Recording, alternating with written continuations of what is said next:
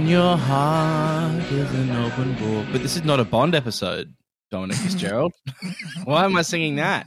Yeah, that's a wild way to start it. Welcome everybody to one of our favorite bi-yearly holidays.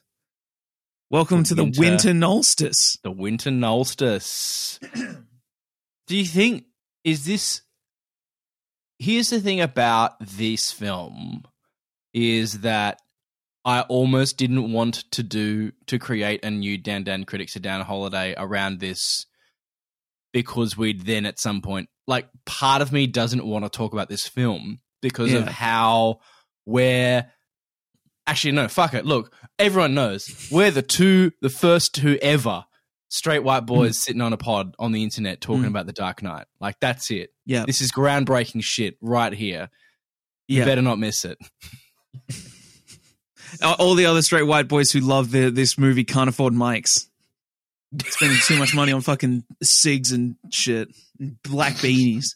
That beanies. It feels like somewhat of a white whale, doesn't it? Like, once we do this, like, every podcast avoids doing The Dark Knight because it doesn't want to jump the shark. We went to such lengths to be able to do it. We went to such tenuous strains to be able to finally. It's like we had to make this massive excuse. You're like, yeah, sorry, dear, but I think it came from. I think it came from the fact that we really want to talk about Batman Begins in the summer, and we really want to talk about Dark Knight Rises this coming summer. This is just the vegetable portion of the dinner. You know, it's not always ideal. It's very good. It's very quality, but you know, sometimes it feels like a chore. In a certain context for this, welcome to Dan Critics Are Down. My name is Morgan Roberts. My name is Dominic Fitzgerald. And be prepared for the most incongruous review, I think, of this film that you have ever heard, because yes. Let's bring it back to why we did this, because I forget what podcast we may have discussed and panicked over, but, you know, when we create holidays that are very small and minimum, it tends to be on us to remember to do these holidays. We have the solstice every 6 months, and we have Christmas in February. Christmas in February, quite easy to remember given it's got a month and it's an 8. But the solstice can sneak up on you, as it did last month when I freaked out and went, wait, when's the solstice? Oh fuck, yeah. Did we miss it? Are we and it was like, we've got a month ahead. We've got a month. Great. No worries. Were you listening to our episode? Were you listening to the episode? No. Here's exactly what happened. I rang Morgan. Today is Monday, the 21st of June. The solstice itself. You'll be hearing this on the same day it is recorded. Yesterday, Sunday the 20th. It's 5 p.m. or something. The sun's just starting to get low. I'm sitting on the lounge playing Animal Crossing New Leaf for the Nintendo 3DS, and I text Dom going, "Hey, big guy, the sun's getting real low." He shoots from the 3-point line. Oh, it's on the rim. And then he disappears for 2 years to the edge of and then I went to I went to go fight in Space Gladiators or whatever. No, I was sitting on the couch playing Animal Crossing. On 3DS, right? The old one. I booted it up. I check, I'm doing the usual Animal Crossing fare. I catch some fish, dig up some fossils. But I go to check the town notice board because, you know, there's all my Animal Crossing fiends know. A little bird sits on top of the notice board, and that lets you know that there's new notices. First notice is, Hi, everybody. Marvelous. As I'm sure you know, tomorrow is the summer solstice. All the old Animal Crossing games automatically put you in the Northern Hemisphere. Okay. Tomorrow is the summer solstice. The sun will be out the entire day in Busstown. My town's name is Busstown, Buss Town. It's a play on Busstown. Very funny. And I go, okay, cool. The solstice is tomorrow. That means the solstice is what day is the solstice? I had a little panic. This is what You got me Googled into it? the panic that led to the phone call, because I immediately Googled thinking, is there some like time zone shit? Is the Nolstice actually today? Or is it like 2 days Yeah. from now? I Googled it. It's the 21st. Ring you and go, the Nolstice. Explain what you were doing right before that phone rang. I was sitting down to dinner at my parents' house. Something so normal. So damn, normal, so completely.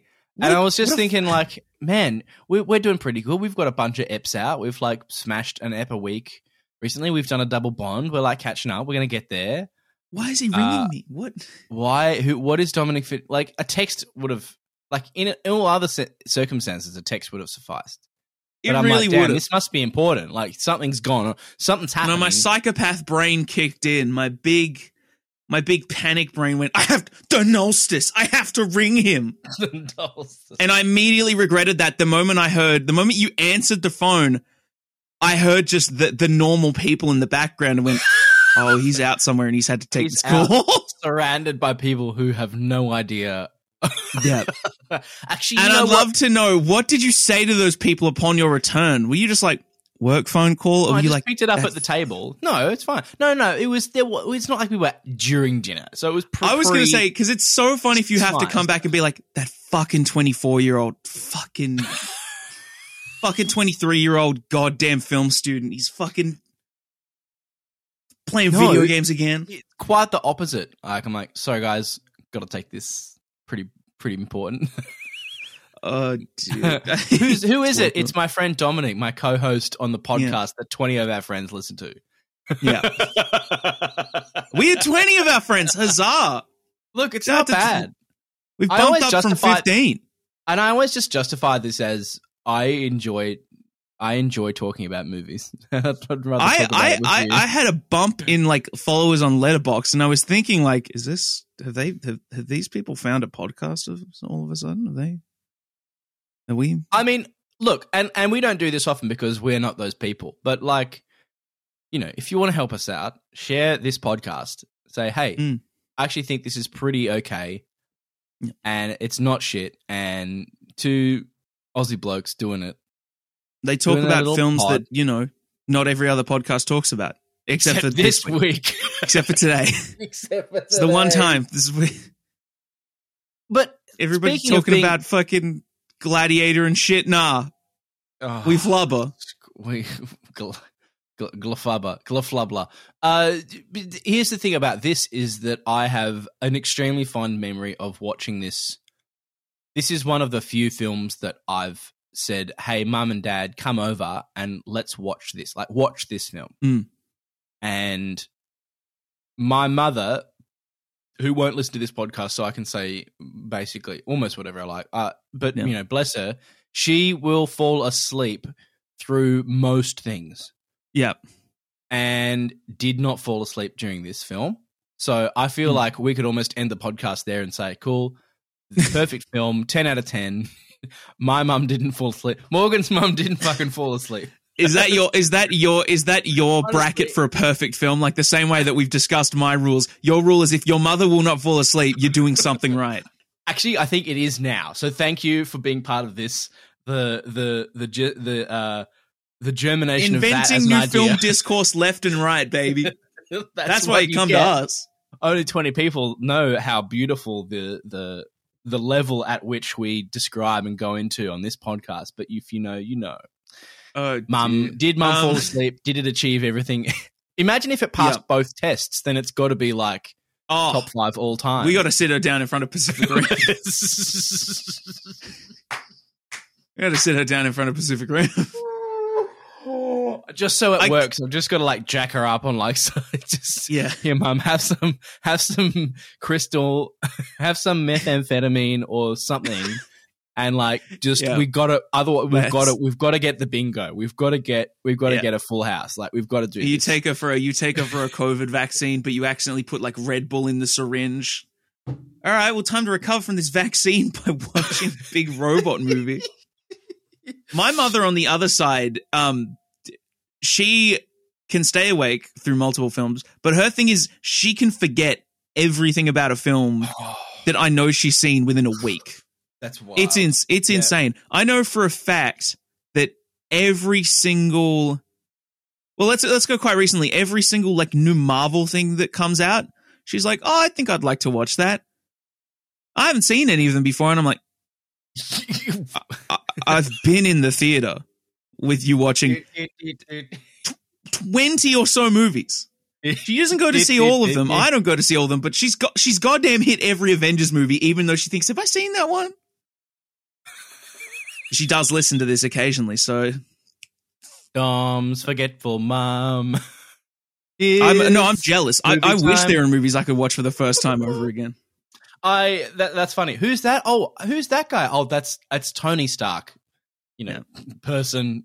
Pivotal person. No longer pivotal person in the franchise. We were specifically going through it with that so, I guess spoilers for that first episode of Loki, but when he's just sitting back watching the old movies on the projector, and she's like, have I seen that? And I'm like, yes, we have. You've seen all those. Spoilers for the first. I've not seen the second. I've seen the first one. Neither. What do you think? I haven't seen the second episode. It's fine. It's going to happen. I think it's going to be great. You're so anti. Welcome to Down Marvel. No, look, my main problem with that first episode.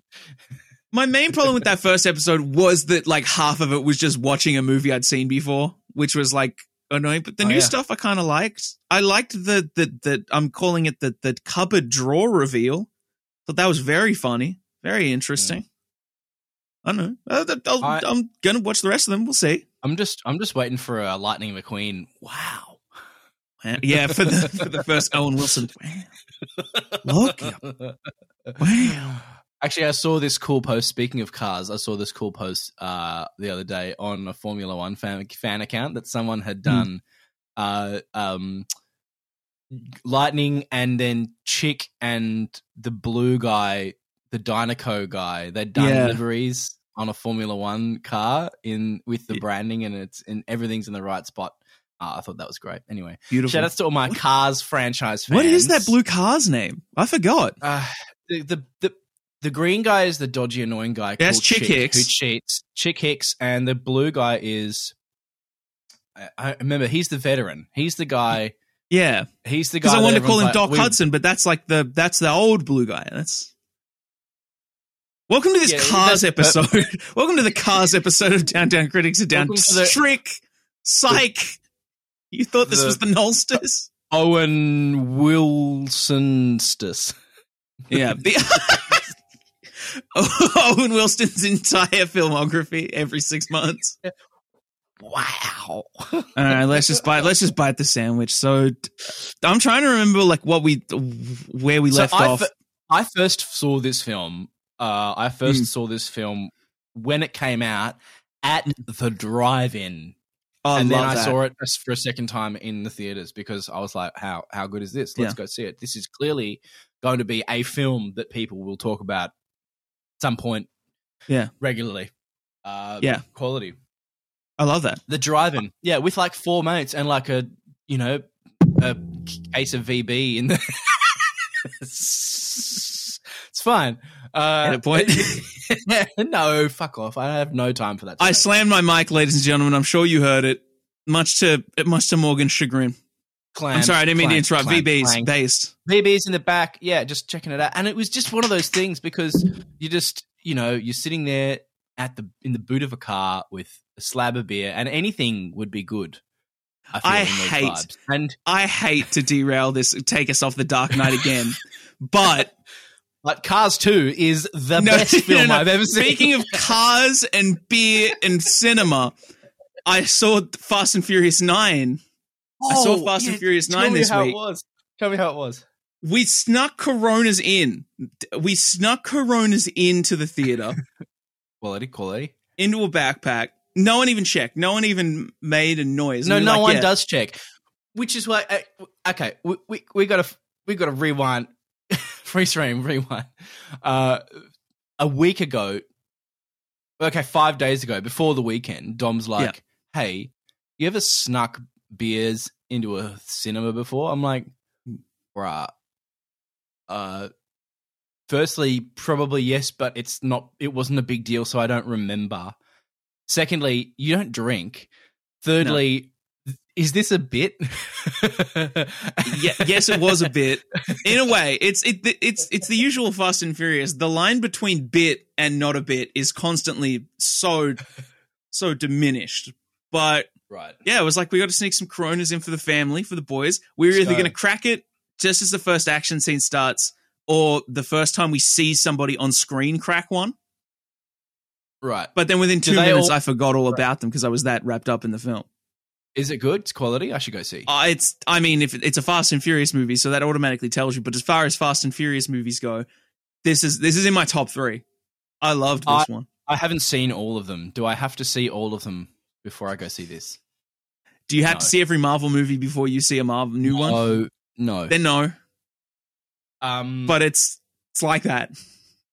I leaned to a friend halfway through when I was so some small deep lore thing happened, and I was like, I knew it, and then I turned, and I was like, is that what the Marvel fans are like? Is that what they do? I just want to know how many other things we can add onto the Dark Knight Rises episode, because if we're doing the Dark Knight episode and instead we're talking about my mum's movie rating, scale, Cars, Fast and Furious, and Marvel TV. Yeah. No, the difference is I want to talk about the Dark Knight Rises. Yeah. Me too. I feel like there's a lot more things to talk about in that film. Yeah. It's so clear that we're lollygagging around the fact that we have to say, yeah, it's really good. It's really good. It's really good. Okay, so do we want to good. jump in? Let's go. Because here's the thing that reminded me why this film is so good is when Mum and Dad watched it and didn't fall asleep. And here's the other thing. Shout outs to Dad. So your mum's thing, your mum's cinema trope. Filmed in Cinematrope. That's our Oh my god. That's our production company. Cinemascope, Cinematrope. Cinematrope. My father's Cinematrope is starting a film with everyone else in the room who is on the same page as him in terms of the lore of that universe and whatever the film. Like, the film has not given me any extra information. And like a minute in, he's like, "Who's that?" Asking questions about shit. It's like, bruh, we're everyone's on the same page here. The film has told us everything it wants us to know at this point. Just sit down and shut the fuck up. So first of all, my mum didn't fall asleep. And second of all, Dad asked no questions. And he'd also watched Batman Begins with me, but Mum hadn't.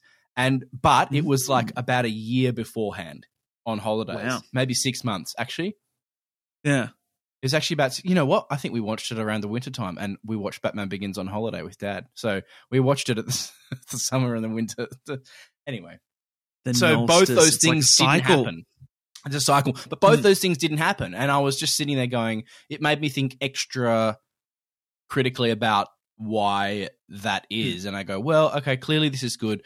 I feel like the core part of this film is that there is just enough foot off the gas to allow between set pieces to hold tension, and before it ramps you up into the next major thing. Yeah, and it never fully lets off, but the rhythm of it allows you to never feel like anything's going on too long. Except if you've maybe seen it 4 or 5 times and you get to that last sequence with Two-Face and the kids and the whole thing, and you're just like, this is hard, and I just need this to end now. But like, that's just me. Yeah, it's fascinating because this is the real reason for this holiday. Is like, we do have to. The Nolstice is about looking at Christopher Nolan's work specifically, and I think The Dark Knight is unequivocally his best work, because it is such the perfect balance between all of his strengths as a director. It has nowhere near as much of his weaknesses as a director. It's just sort of the perfect balance. Like, when we get to other Nolan films, we'll talk about how sometimes he can get lost in the sauce a little bit in writing concepts, or maybe not putting enough work into deciding a look or a direction for the film. This one is just so level, so balanced, like set pieces from the very beginning is that bank robbery in IMAX. Gorgeous. It's got just enough plot details sprinkled throughout. The action doesn't move. The music is keeping its pace with it. It's so hard not to be impressed by that opening sequence. And then you're right. It just perfectly rides that roller coaster for 2.5 hours. I always forget it's 2.5 hours. It goes by like that. Yeah, it doesn't feel... Yeah, as much as I did just say that at the very end, sometimes only after watching it many times that I go, I'm exhausted now. But and even then, to have that at the very end. Yeah. Like, where he drives... Like, that's it. He drives away into the night to be the villain. The Dark Knight. To be the Dark Knight. To be the hero that... What's the line? The hero that Gotham the hero Gotham needs deserves, right now. but not the one he needs right now. Yeah. Which is true. Right. It feels like the most... I don't watch much Law and Order, but it feels like a crime show that is just so beefed up, but doesn't have any of the weaknesses of those crime shows, I'd imagine. You know what I mean? Mm. Like, as far as a film, it's just so functional. Like, every scene is fulfilling the next one. It's just... and this is why we hate this episode, because we just have to end every sentence with, it's great. It's great. Yeah, what one thing I dislike about this, and I think it's maybe just because I haven't read as much of the comics, but I do find it a little frustrating when the employee goes to Lucius Fox and goes, "Hey, I think Bruce Wayne's Batman," and then gets saved by him in the car crash when, you know, the Joker's like, "Let's go." Yeah. It's a wonderful conceit, but it frustrates me because, you know, I feel in a more real world, and while Nolan's shtick, or one of Nolan's shticks, is that he tries to ground these things in this gritty space. Like, it's still a surreal, it's still a fantasy world. It's still a world where, I mean, it's still Batman, right? And so for me, it still feels, that's the only part of the film that I think takes me out and makes me go, that's annoying. Like, but then I don't know how often does that happen in the comics, and I don't know what the background of that as a conceit is in Batman. So I don't know. That's a great point. That's a great point for my main criticism from the last film, is that Nolan does such a good job in that first 2 acts of taking all these comic elements and just making them feel real and grounded like real movies. And then the fucking third act looks like it takes place in movie world. This is it's like that is so eliminated by this film. Like, every single set piece looks great, looks real, is so well grounded. Even like the comic booky stuff, like the villain who has half of his face burnt off. Again, we've discussed, I haven't seen any of the Burton Schumacher films, but I know that Tommy Lee Jones and like the animated version has like a weird like face paint, like it's blue or it's purple. Goddamn, Christopher Nolan has scarred flesh and like loose like skin tissue on the side of Harvey Dent's face. It's disgusting. Literally empty flesh. Things that have gone that should not be gone. Yeah. It's wild. Yikes. It's yikes. That first reveal, I remember seeing that in the drive-in. Wild. Oh, because they keep it. They like it's like a solid 5 minutes between his face being burnt and then when he finally reveals it in the hospital. It's a long time. What'd they call me down at the... What's that name they had for me? Down at the precinct. What was... I was listening to something the other day. Who was it? It was a great... I think it was on the Team Deacons podcast. Shout outs to Daddy. Plug. Plug, because they need it from us boys. But they were talking to someone, I think it was an editor. It was Lee Smith? Smith? Yes, Nolan's editor, the editor for this. Nolan's editor, and Sam Mendes also has worked with many times. I think he edited 1917. Anyway, so I know he definitely edited Skyfall. Yeah, he definitely he works with Nolan and all those cats, right? So that's this guy, and he was talking about Dark Knight Rises, and there's this scene with Dick and Batman, but it's Bruce, but he's in Batman mode, and no one else is there, and Dick already knows that he's Bruce Wayne, and they did a take where Batman didn't talk like this. Oh, you mean though no one else is there?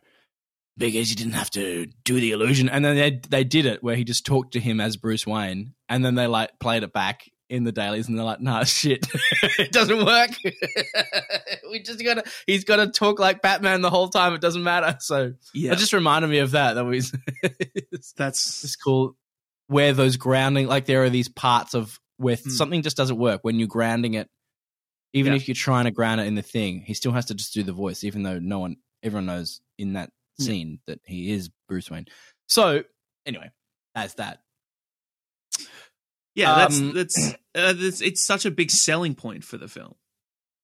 Do we even today? I feel like I don't need to talk. I don't think we need to talk any more about the film itself. Everyone's probably fucking seen it. It's quality. Make time to see it. I try and make time to see it every year. It's just a ride. I think to finish up, the one thing that I continue to love about it throughout my tumultuous upbringing with the superhero genre is that I know that my favorite superhero films have at their core are about the main superhero character influencing everybody around them. Being strong and fighting robots and gods and whatever is cool, but it's not sustainable plot wise. So what I really love about the ending of The Dark Knight is specifically the sequence when Joker's got the two boats rigged with bombs, but he gives each boat the key to the other bomb. That's 2/3 through. That's not near the end. They're fighting in the tower by that point. It's right before he catches him. Because he does because he's like, oh, fuck, they didn't blow each other up. Spoilers, by the way. They didn't blow each other up. I'm just going to blow them up myself. Hey, Batman, do you want to know how I got these guys? He's like, nah, but I know how you got these. And then he flicks the... That's towards the end. That's right. That is towards the end. You're right. Yeah. But so the fact that the whole sequence is not about Batman specifically beating them and then saving them. It's about that general energy of we don't want to blow each other up. So we'll just not do that. It feels as much as The Dark Knight Rises should have been a film about Gotham. It feels like The Dark Knight is a much better film about Gotham. Absolutely. Because of that reason, because of that set piece. That's probably my favorite set piece in the film.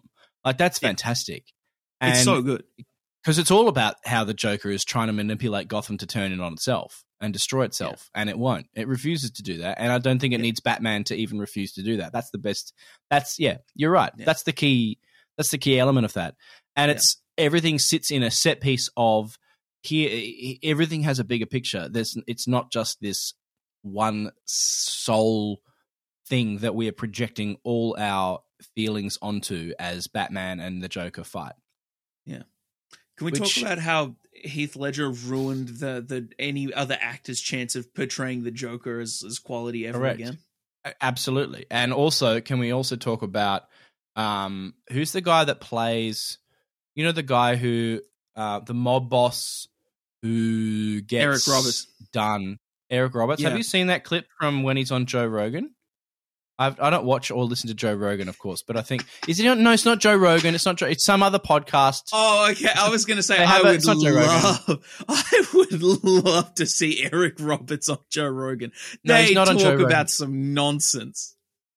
No, it's on some film podcast, but I just, it came up in my YouTubes, and he's talking about how everyone's talking about how the Joker killed Heath Ledger, the Joker's character, and he's like, dude, that was 18 months before he died. He was filming the Imaginarium of Parnassus. Yeah. What's his name? He was doing that Terry Gilliam film, which was fine. I saw it in theaters. I've never seen it. It's a bit weird. Yeah. But yeah, look, that anyway, and he was just talking about that. I was like, Yeah. you know, there's that whole narrative of Yeah. The Joker killed him. It's like, no. the Joker. So no, that was years ago. It's like it was nearly 2 years before they Yeah. filmed. All that stuff was filmed years before. It may have like, been a year and straw bit. on the camel's back, but it's not the smoking gun. Yeah. Can we stop talking about it? Anyway, Yeah. so Thank God this that. is a movie that doesn't show Batman's parents being murdered either. Fucking A.